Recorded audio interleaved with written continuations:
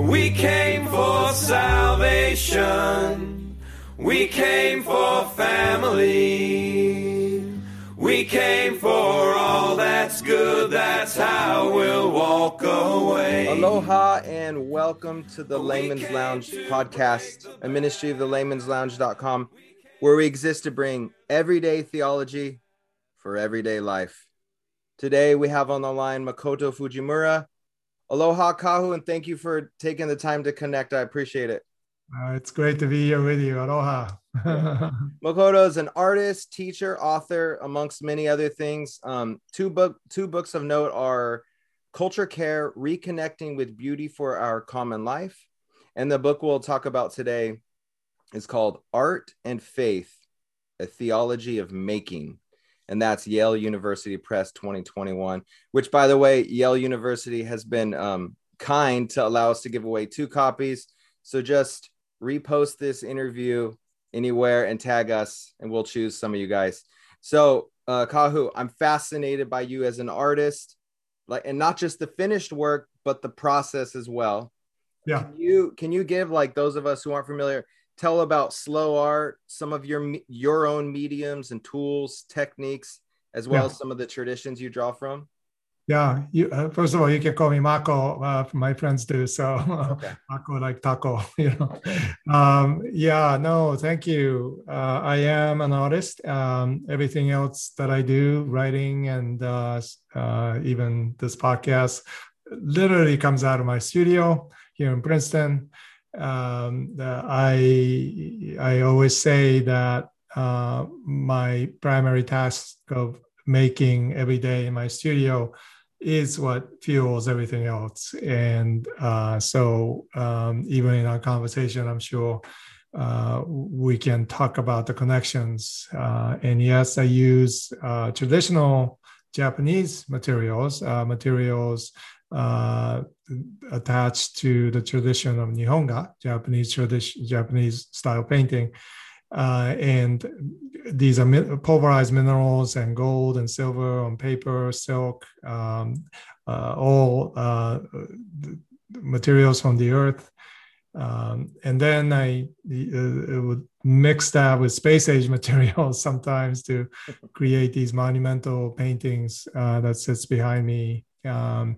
So my work would not be in the category of Nihonga, but in the category, I suppose, of contemporary art, but doesn't really fit into that as well.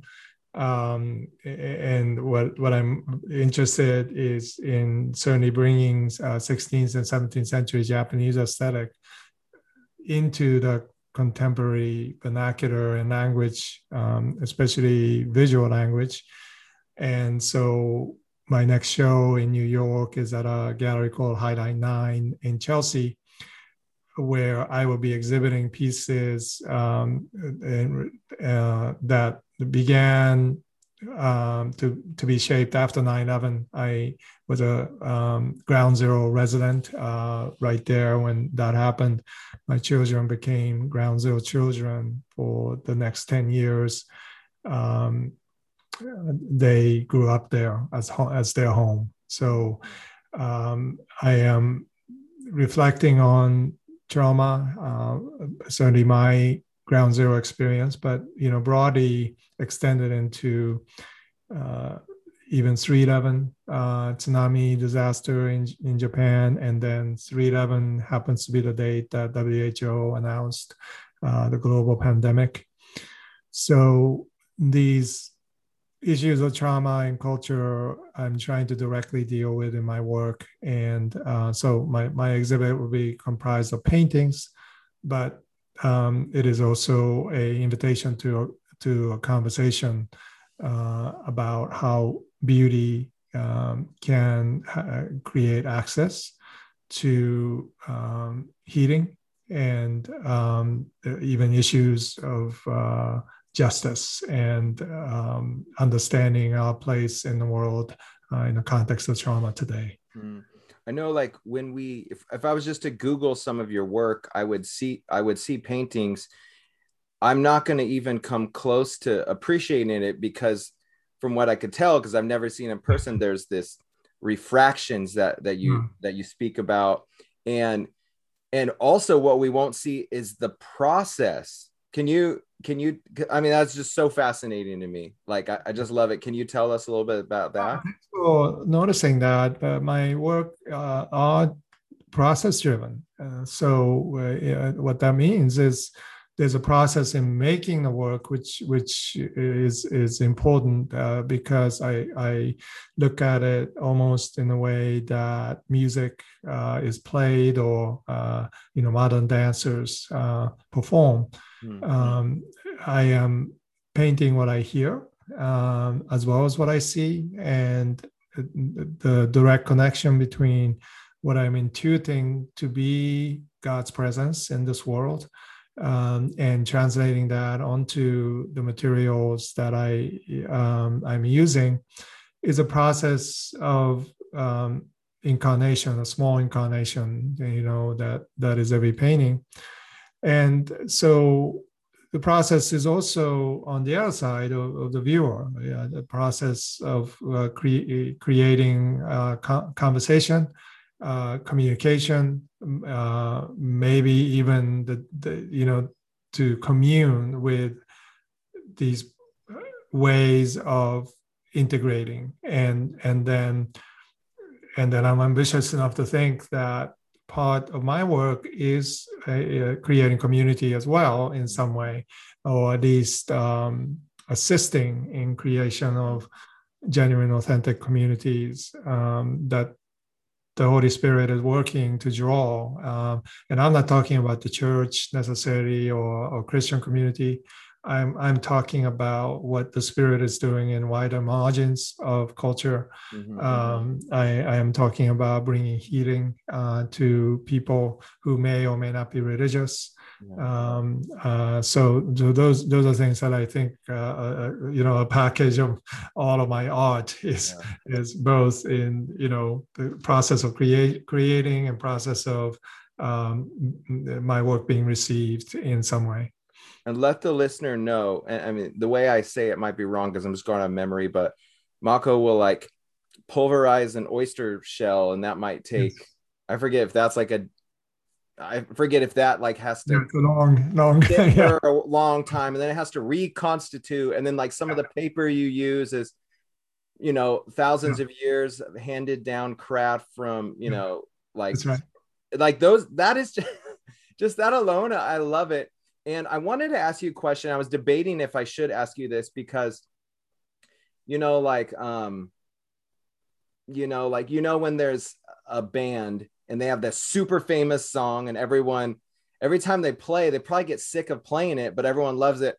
But you speak of the Japanese art of kintsugi, and it's just so, will you just please tell us? I'm sure you've told this every person you meet, but can you just share it one more time with us? No problem. I love talking about kintsugi, or kintsugi-roi, as Japanese traditions will have it. I have one right here that we do these workshops. We're going to do this on September 11th. We're going to have a workshop as we deal with the trauma of our past. Wow. The fractures that we go through. Kintsugi is venerable Japanese tea tradition, connected with the tea tradition of 16th century Japan. But it is an idea of when an important tea bowl breaks, you don't fix it to make it perfect again, just like in the West, that we will either throw it away, or we just pretend that it never happened by super gluing it back together. But the Japanese tradition will have it that brokenness and imperfections are beautiful, and it's more valuable than even some perfected materials. So families of tea masters will hold on to the fragments for sometimes several generations, and they will give it to a Japan lacquer master, urushi master, and that person will mend it. But again, as this bowl that I have in my hand is new because of the design that the kintsugi master would have embellished to accentuate the fracture. therefore making the kintsugi bowl more valuable than the original. And that concept is so not only appropriate for our time and profound, but I argue in the book, I have a chapter on kintsugi theology. I say, well, this is the theology of new creation, where Jesus in post-resurrection appearance, in standing in front of Thomas, is still with his nail marks and wounds. N.T. Wright, theologian N.T. Wright, who wrote the beautiful foreword for this book, has stated many times the miracle of the resurrection.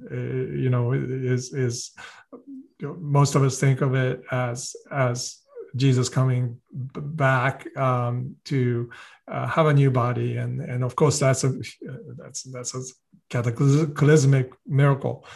But there's another miracle that we don't talk about, which is that Jesus chooses to stay human. Like, he could have been anything, and we would have been like, "Wow, there's Jesus and he's this."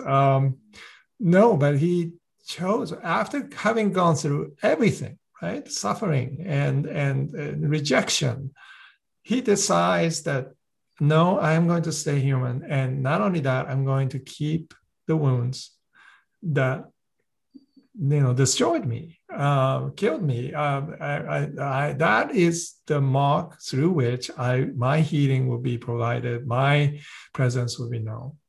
And Thomas got it, right? He didn't even touch the wounds. He worshipped. First time that a male disciple is known to worship the resurrected Christ, and so that to me is kintsugi theology. It is through his wounds we are healed, and the gold vein of grace is running through our fractures. So if that's true for Jesus, what does it mean for us?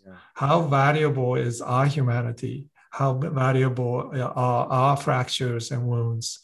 Those are things that we often don't speak about, and the fact that we are invited, even though we have been wounded so many ways, because of kintsugi process, we are more valuable than we were before.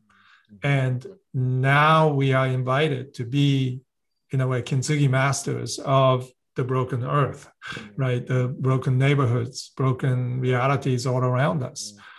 And how is that going? What are we doing to make into the new world, rather than just try to repair the old, right? So these are issues that I talk about in my book, that as I noted, it's particularly relevant for today. For those who are listening, he held up like a kintsugi bowl, and if I don't have a very aesthetic eye, and if I hadn't known the backstory, I'd be like, oh, that's pretty cool, that looks pretty cool. But just knowing first, like, the historical of how that art came to be, and then just even the insight that you unpack through that, like when you lifted that up, that gives me chicken skin, and I'm just like, and I'll post a picture of it. I think that's so compelling. And even also, I was in the book, you had mentioned, I think you were sitting with one of your mentors, and he held like a fragment of earthenware. Yes. And it's like, he's like, this thing's like 5,000 years old or something. Yes. And he's like, I could afford this, you could afford this. And then notate how like a lot of us in the West are just so like utilitarian, like it's all about utility and what works, what's the most efficient. And then even today when I was driving, I was talking to my brother-in-law, they're about to have a yard sale, and they said there's this like ice chest that they're selling that's totally broke, the handle's gone, and my brother-in-law was just laughing about this ice chest. He's like, no one's gonna want this thing. And for the first time I thought, you know what, maybe I'll fix that ice chest. I really did.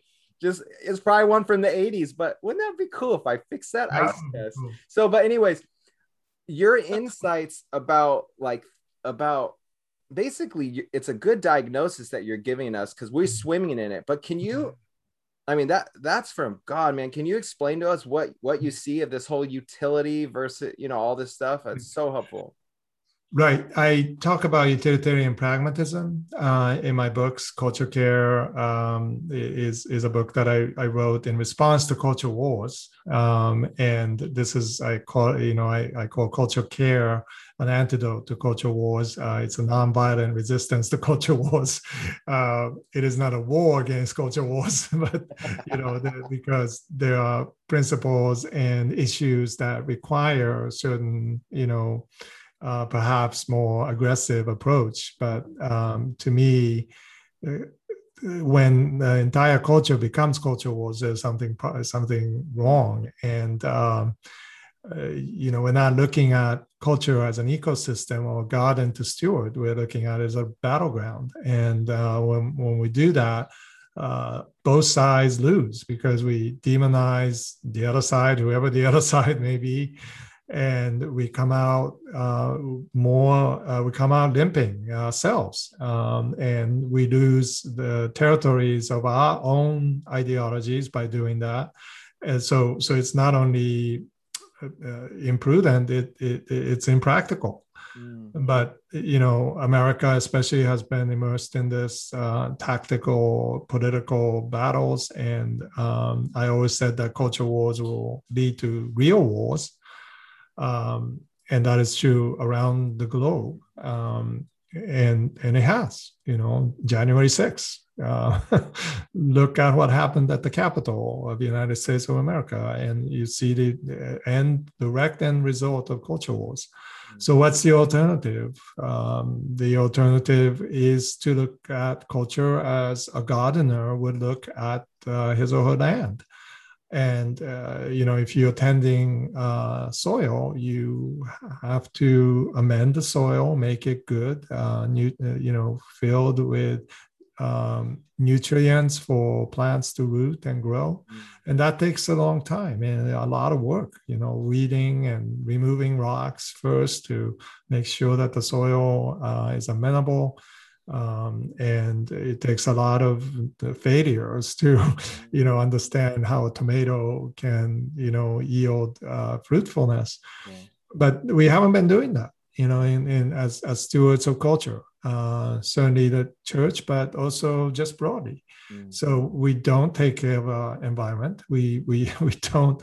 And the bottom line thinking here is that a capitalistic drive to create meet the bottom line needs has resulted in this perpetual drive to fight scarcity battles and not assume, as the founder of capitalism, Adam Smith, has noted, that it is based on the wealth of nations, right? The idea of commonwealth came out of that, idea of abundance, that if you increase the people's productivity, everybody benefits.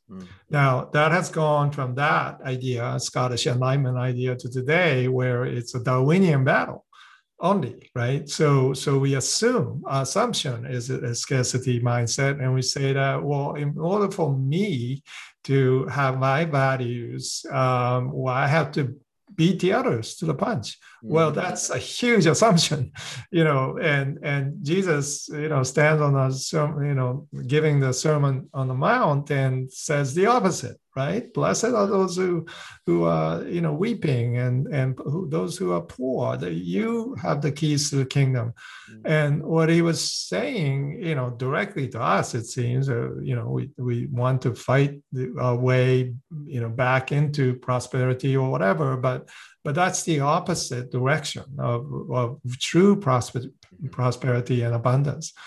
Jesus is reminding us that God has always created abundance, extra abundance. Yeah. And we can tap into that now by faith, by really basing our lives in these principles, to consider the lilies of the field, the flowers. Just look at the flowers and look how beautiful they are. Look at the birds of the sky. In Big Island, it is amazing how abundant the forest, when you go into the forest areas. and that still exists despite what we've done to the land, and so God is always reminding us of this, but we tend to shrink down into our territorial battles. I posted a picture on my Instagram of your book, and a friend of mine commented, who read one of your books, and he said he just offered this little one-liner of you, and it stuck with me. He was saying something like, "Oh yeah, I read his other book," and he said something like your wife or someone you were mad, something like someone wanted to buy flowers Yes. for the house, but kind of someone was too kind of broke at the time, and that probably wasn't the best idea, and basically ended up realizing something like utility should never trump out like beauty or something like that. And even that stuck with me. So I was driving down the highway, and there's this auntie who sells these pretty flowers, and I always think, man, those flowers are so pretty, but I would never stop because we are destitute, and I would never stop. But I'm like, you know what? He would do it. So I pulled over and I got those, and my wife's like, what did you get these for? We're poor. And I was like, these are beautiful. Let's let them be in our house. And I just left it at that. And she's like, okay. So I thank you for that. Like, you're welcome. The stuff you say isn't theoretical. That's why I'm so glad to have you on the show. There's so many theorists that, I get clouded, and I get caught up in the recipe, like you talk about. And I'm like, but I'm never making the omelet. So maybe you can talk about that in a minute. But I'm sorry. The book was very good. Okay. I was challenged in the book when you ask us to consider the work of the Spirit in culture. And then you say this quote, "We ask not just how you or I may be doing as a follower of Christ. We ask audaciously, how is our culture doing?" Yeah. When we ask this, we realize that our individualist efforts to be filled with the Spirit through all our church and parachurch programs have not resulted in a culture that is full of the fruit of the Spirit.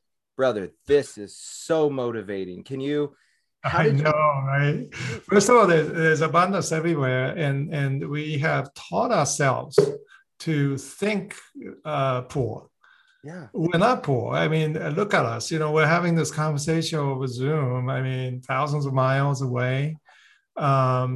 This conversation is gold, right? This conversation is rich with abundance and reminders of abundance.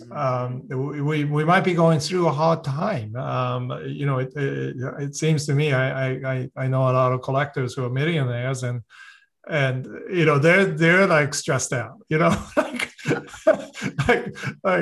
then I visit somebody in India, right? That untouchable person in India is full of joy. So like it doesn't seem to matter where you are or where you're. There are extreme conditions in which we have the right to say, this is wrong, it has to change, and I'm suffering. But most of the time, we, especially in the West, we kind of convince ourselves that we are lacking things when we're not really treating the world full of mystery, full of unknowns, full of things to discover, full of this abundance of joy that can come when a child can tap into that, and we lose sight of what the values that we have in relationships, values we have. Even if we have lost everything materially, that there's nothing in our bank account, we still have each other, and what does that mean? So these are kind of reminders, I think, that God gives us, that the world is full of burning bushes. We just have to open our eyes, just stay with it, look at it, and more importantly, enjoy God's presence through it. And so I talk about the Spirit, fruit of the Spirit, realities. I am so convicted when I think about it, because we talk about fruit of the Spirit being love, joy, peace, patience, kindness, gentleness, goodness, faithfulness, and self-control. And we spend so much time talking about this individually and cultivating that ourselves, and how much we lack, and we tend to live in the fruit of the flesh, rather than, and I look at my community, my home, my community, and then culture at large. And when I ask myself, well, where are the Spirit, fruit of the Spirit evidences in culture? It's often not the church. It's often not the things that I've done either, I've been involved in. And some of the things that I've been involved in have been enormously fruitful, right? But those are not the programs. They're not the things that we institutionalize. There are times when I wasted time with my kids. There are times when I just went to an artist studio and hung out, had coffee, talked about life. Those are moments, they're basically like, there's no monetary, reward for any of that, right? And yet I find myself enriched by those experiences, and not only that, be filled with love, filled with joy, filled with peace. And pretty soon, that's so winsome and attractive, right? People kind of gather because they and somebody starts playing music, somebody starts dancing, and we all have nothing, So good. And what is that, right? So I see pockets of that, exceptions, and I want to really take note of that. But in general, right, what we see in the news, what we read on Facebook, I mean, it's nothing but that. It's the opposite. If you read the scripture of, the fruit of the flesh, it describes exactly our culture. And not only out there, in so-called secular culture, it describes in the church. Yes. Exactly.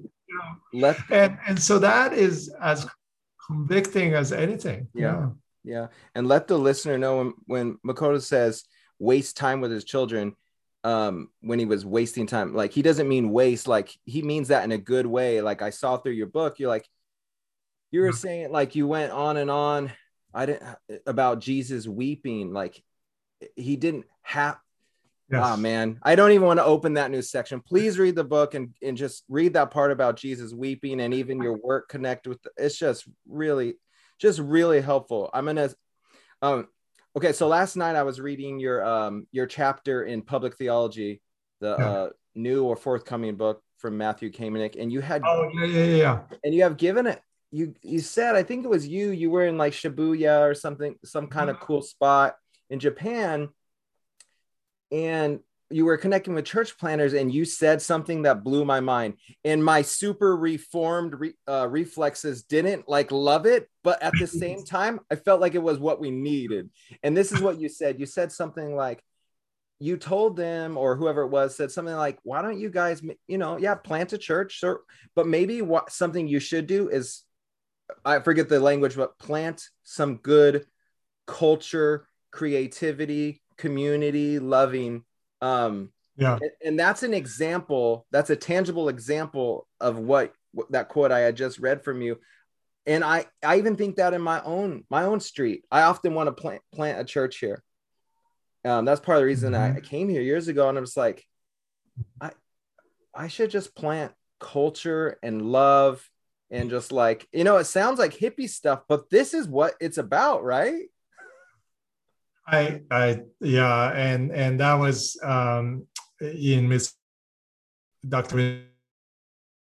The families will come out, mothers with children, running around, and so I walked around the area with them for a couple of days, and they said, well, we were church planters, what do you advise? And I said, can I tell you something crazy, and totally counterintuitive, and it's a lot of it is semantics, but, I say use these, words carefully and intentionally to help us to get to what we need to talk about. Okay.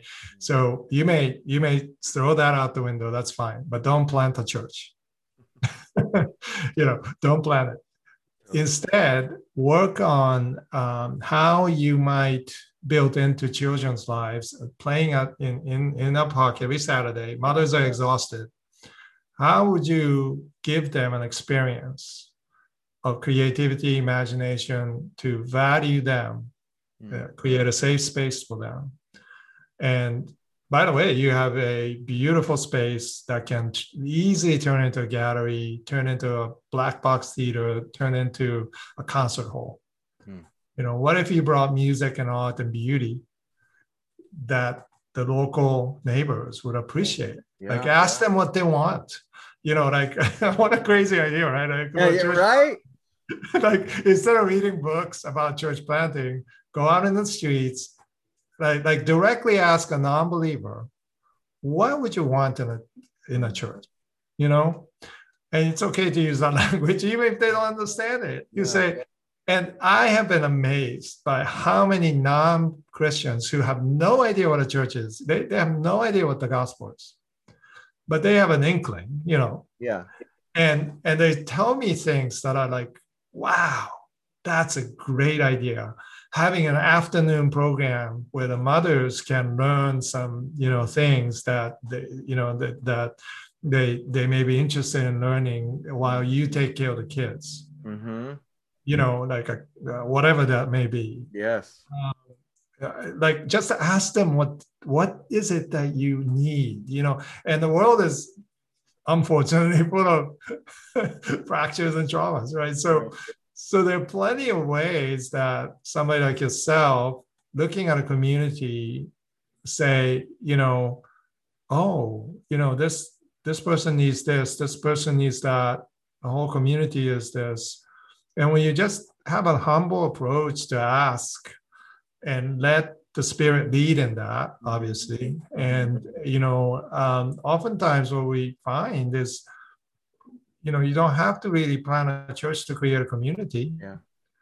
Now that may become a church. Yeah. May that be true. The Spirit may use that effort in, to create a genuine community through which a church is birthed. Yeah. Surprised by church, as it were. Yeah, exactly. Surprised by church. That's a great title for. But I have come to believe that instead of working so hard to create fruitfulness, we should go to where the fruit is hanging right now and learn from that. Yeah. And even join them, right? And if that's possible to do as, so-called Christian church planters, Sure. Just throw all the preconceptions out the door. Your training is going to come in handy later, but first let's find the fruit. Yes. Is there love in this community? Is there joy? Is there, is there peace? Is there, is there patience? Yes. Yes. If there is, it doesn't really matter what the group is for or why they're gathering. It could be a motorcycle gang. Yeah. I mean, just learn from them because they're doing something right. And the Spirit, right, doesn't read labels, right? The Holy Spirit doesn't go around saying, oh, that's a Christian church, I'm going to go there. Oh my gosh. No, the Spirit is hovering and looking at the hearts of men and women who is searching for truth, right? How does that truth come out? Well, maybe it's in a hip hop song that Christians don't want to listen to because it's so vulgar. But the person is wrestling with it and it's honest, dead honest before his friends, and by the way, before God, probably has some inkling that someone's listening to this stuff. Yes. So why don't we just go find out what's behind the layers of, insecurities, ego. Why are you doing it? Why are you making? And then once we get to the heart of it, I think most of us will find that the Holy Spirit is already there. Yeah. Where to us, and the Christian label doesn't really help in that conversation. Yeah. So, all the theology, all the stuff, training is necessary for what comes after that, to organize, to create a kind of a systematic way of, but, I think initially we should just look for good fruit. It makes me think of like, I only do what I see the Father doing. And it makes me think of, Richard Mao's recent book where he's talking about like great Chinese pottery that isn't made by Christians, and there's still this common grace. And it also makes me think, if you say go where it's already happening, and it makes me think, because the story doesn't, as you mentioned, doesn't start with fall. It's like creation, then fall, redemption, new creation. So it makes sense to go to that place. But again, I know like so many of like the capital R crusty reformed listeners. Yes, I'm talking to you, crusty reformed listeners. That's me kind of too. We love you. we like it. We just, that's where we even fall into that pragmatic Christian thing. We're like, wait, we must do church planting. It's like, but this is what you're saying is like the right thing, but we almost want to do like the pragmatic right thing. So having said that, can you enter into the observation / helpful scathing rebuke of plumber theology? Yes. Plumbing theology, yes. So I needed a descriptor, for what, sermons that I hear the most is what I call plumbing theology, which is, God created the world in love, and we screwed up, in Eden, and we carry that sin of Adam with us, and Christ came as second Adam and healed us and brought us into the throne, right? And hallelujah, we receive Christ and we are new in Christ, and then Pentecost comes and the Holy Spirit just unifies us, and then we off we go in the world. That's typical sermon, right? And so what? Of course, the gospel is the entire story. So, I don't hear, pastors making a mistake of saying, make it like, just these things. Mm-hmm. But I often, what the audience hears is, you came into the church broken, we're going to fix you. Yeah. Okay. And we have programs for you, in the back, you can sign up for them. And when you go to these programs, we're going to give you tools, right? We're going to give you tools, and you're going to go home and you can fix your plumbing, right? You work on that, you come back next week and share what happened, right? And, we might be able to fix some things, a leak here and there. And we were like, wow, this thing works, right? So we go back and we sometimes bring our neighbors, I got this new tool and it's amazing. I fixed my pipe and you can too, come with me. We can learn how to do this, right? They'll give you tools, and just perpetual of this, right? Next week, there's a new tool, right? So we go and we say, oh, great. I can fix this now. But at no point where the sermon or the church talks about what's actually going through the pipes. What are the pipes for? Come on. Right? And I talk about three things, right? I talk about the Holy Spirit flowing through the pipes to rejuvenate us. I talk about the blood of Christ healing us, right? But what's really happening is there's a wine of new creation flowing backwards through the pipes. Mm-hmm. That we can take in now, right? That's a feast of a Christian community, right? Mm-hmm. But oftentimes it's like you don't talk about that. That's like after and so so instead of plumbing theology, I offer this way of asking, what are you making?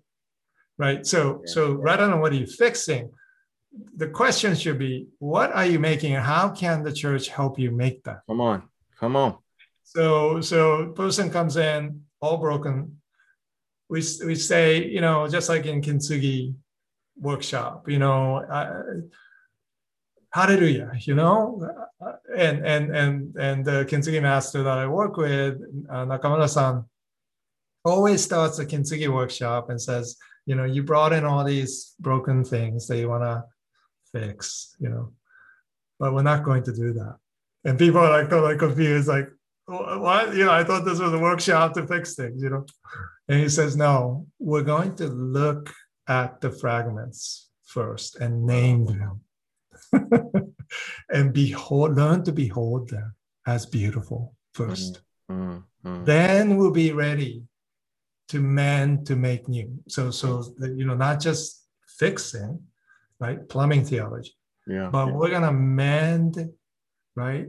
Accentuating sometimes the fracture. We're not gonna hide it. It's gonna be there, but it's beautiful now. Yeah. You see it as beautiful. So we can all say, wow, you came in with it, completely shattered.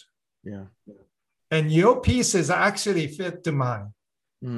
Right? And our pieces together fits into the community. Isn't that amazing? And can we just step back, before we even try to take care of ourselves and mend? Just behold, how beautiful this is, like how God is working, and like God brought you here. Yeah. And you thought it was for yourself. No, it was for me. I need you. So that, moving away from this pragmatic, fixing theology to, yes, you do mend. So, the justice piece is there. You're restoring people. But the restoration, even with the restoration, the trauma doesn't go away. It's still there. And what we can do is that God can create something new out of that, right? And that's a perpetual communal journey. Do so. And so I wrote that, and I felt bad for plumbers, because I'm like dismissing what they do. And I was so amazed because like 3 plumbers like wrote to me, and one guy said, I was like, I felt so bad, like, plumbing theology and all that. And he said, no. When you talked about Kintsugi plumbing, that's when I understood what I do. I'm a 3rd generation plumber. And my father told me that when I go into a home to fix their pipes, you're not fixing pipes. You are serving this family. You need to learn to listen, and you need to figure out, through the pipes that you are working on, you can actually figure out other stuff. And you can tell them that, this I took care of, but, there's this problem here that I can help you, later on when you're ready. And not only that, right, you want to like impart this vision for whole, right? That you are here for them. You're not here just for business side of what you do. You're here for them. You're available. You make yourself present in that home as a gift to that family. And he said, I grew up with this. I do this. And when you talked about plumbing theology, I understood it because that's typical plumbing, right? But what I do is Kintsugi plumbing. I love that they reached out to you. Because in passing, you reference like almost as a joke, like what if someone did Kintsugi plumbing, and it's like that is so cool. That is so powerful, and it makes me think of I applied that to my own life too. Like I'm a pencil pusher. I think of my wife who's just a busy mom, and it's like I'm a Kintsugi busy mom. I'm a Kintsugi pencil data entry guy, and and then I was you just listener, listen to his graduation commencement, I don't know what it's called, at Biola, where you say, what are you going to create today? And you talk about these firefighters in 9/11 and talk about how they're going up the stairs as everyone's leaving, and you're talking about the creating that goes in there, and then all the work behind that. I wish, can we extend this another 5 hours? Because there's that. No, and then another thing I wanted to hit, which we're not going to be able to hit, but I want to point the listener to, is he talks about like how he had these good, fresh, natural, warm eggs in his hand, and he wanted to make a good omelet. And, he cracks it open and he watches the video for the master, but he's never able to make this omelet just the way. And it's just because he had the right recipe, but it's just, it takes time and practice and heart, and you got to eat it. And a lot of us, me especially, I've got the recipe for sound doctrine, but I'm never asking, how's our culture? So I don't want you to speak to that because I want to go a few other places, but please read it for that part. In the book, you said, quote, God's design in Eden, even before the fall, was to sing creation into being and to invite God's creatures to sing with God, to co-create into the creation, end quote. And then a little bit later, you said, quote, making in the fundamental reality of Homo faber, that is man the maker, not just Homo sapien. So Homo faber is man the maker, Homo sapien, right? And what uniquely defines our role in creation, we are imago Dei, created to be creative. I'm going to say again, created to be creative. And we are by nature creative makers. And then another place towards the end of the book, you say, before the fall, we were all artists and poets. And then later you said, we all must think, act, and make like an artist. So my question for you is this: I see this theology. So you're hitting us with theology. So, but how does this apply to like I said, a busy mom? Mm-hmm. You kind of touch on the plumber, we kind of touch on firefighter, but like really, like I like singing along with my family, but it's not my full-time thing. You know what I mean? How can this shake out for the rest of us? Maybe someone just a great art collector. I know NT Wright owns some of your art. I've heard him sing some Bob Dylan songs, so maybe he's not a singer either. So how does he walk in this? How do I walk in this? Wow, beautiful question, by the way. And I'll be happy to spend more time, maybe another round of this, because I think what you're getting at actually is manifestation of theology of new creation into the very presence of everyday life, right? And that's where the test really is. And so to me, being aware of that process where we accept the unknown. Many good things about Reformed theology. One thing that I would always push for as an artist is to enter into the unknown, enter into the mystery, and these are things that it's almost like if you understand the systematic and pragmatic ways that theology can work and harness the truth into what we do as a church, then we should be very comfortable with the mystery, right? Because we have the solid center to spin out of, right? And so that indicates to me that the health of Reformed theology in the church ought to be, how far can you go in this parabolic activity of the Great Commission, right? And the more solid the center, the further you can go. Like you can go the farthest. So what does that mean for a mom?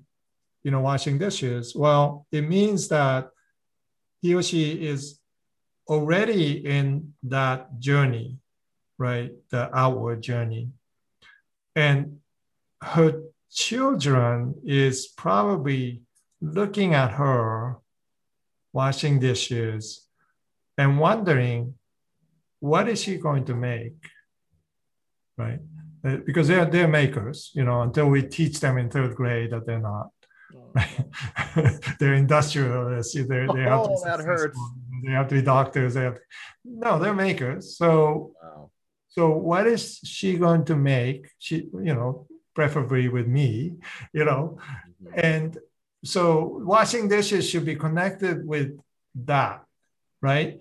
So yes, we're cleaning dishes, but it's only because clean dishes allows us to make more beautiful food, right? Beautiful dishes that we get to enjoy tomorrow. We're washing dishes, yes, but it's an act of service, right? To serve you, to serve this family, to serve God, and by the way, God is very present here, through these pipes come the Holy Spirit, right? So washing dishes become like the favorite thing in the house because it is where you meet God, if we can convince our children. But I mean, I say that in jest, but I think it's true, right? If we can, like, I'm doing these mundane things in the garden, right? I'm removing rocks and I'm weeding, or I'm and there's at that moment there's no practical value other than I'm gonna plant tomatoes there, but it's deeply meaningful. Yeah. Because my hands are touching the soil. I feel that. I feel the earth. When we're washing dishes, we're feeding the water, right? Cleansing power of water. My bride deals with human trafficking in India. So she told me once, when you wash dishes, remember that there are people in India who cannot. They don't have clean water. Mm. And that just devastated me, because we're like complaining we have to wash our hands 20 seconds. There are people in India who cannot do that. How rich are we? How fortunate? Can we do anything? So I think those things can become ways that a family can own the new creation into the mundane. And I try to talk about stories that a child building a sandcastle in the beach, or talking to a taxi driver in Tokyo, or these are like outside of church kind of experiences. But I hope they connect with people to see that every human activity has potential for glory. Yeah. And it's just through those things, ordinary, mundane things, that God often speaks to us. Mm-hmm, mm-hmm. So, like, the book was so helpful for me, and I commend it to other people. It's probably the book I've learned the most. I have of all the books I've read, maybe in the last 10 years, it's the book I've learned the most from. And I think it's like 175 pages. Yeah. It's not like you're bringing new, oh, look at this new teaching. It's almost like your art. It's where, like, when I could see your art, just like I could see doctrine, but when I hear what goes in with your art and how you got there to what end you're doing it, the big picture, it changes the way I view that art. And I'm not even a guy who views art. And in the same way, I recommend those of us who love theology, we love God, we want to love God, we want to love others, to read this book, because it helps us to actually sort of get the big picture. And man, we need the big picture. So as I have 50 other questions, but I can't do them, but I do want to say my favorite quote from the book was this: I have never heard a squirrel's heartbeat, but T.S. Eliot's writing makes me want to. George Eliot. Oh, George Eliot. Sorry. She writes about the mystery of, if she could hear a squirrel's heartbeat. I mean, that's a poet, right? Like really paying attention. Totally. And we, the Bible makes it pretty clear that we are poets too, and like majority of what we value in the Bible, including this entire book of Psalms, are poetry. Yeah. So we should pay attention to poets, but no, I appreciate this conversation, and thank you for reading my book and then responding to it. I need people to respond. I need you to, craft this way of enlarging this conversation theologically, right? Yes. And what I wrote is actually 1/3 of the book is 1/3 of what I've written. We decided to really make it readable and digestible, and I think that was the right decision. But there's so many things that I wanted to talk about in the book that, I maybe next book or something, but so in the meanwhile, I love this conversation to continue. So we'll figure out some way. That would be great. The first question I'll ask is, when you say all art in some sense is naming. So that'll be the first question for part 2. Okay. You can follow Makoto on Twitter at I am Fujimura. We'll post I am Fujimura, yeah. And the book is Art and Faith, A Theology of Making, Yale University Press, 2021. We're giving away 2 copies. Share this. Brother, thank you for being a medium in the spirit. Thank you. Yeah, grateful, and great to meet you, and grateful what you're doing. We came for salvation. We came for family. We came for all that's good. That's how we'll walk away. We came to break the bad. We came to cheer the sad. We came to lead.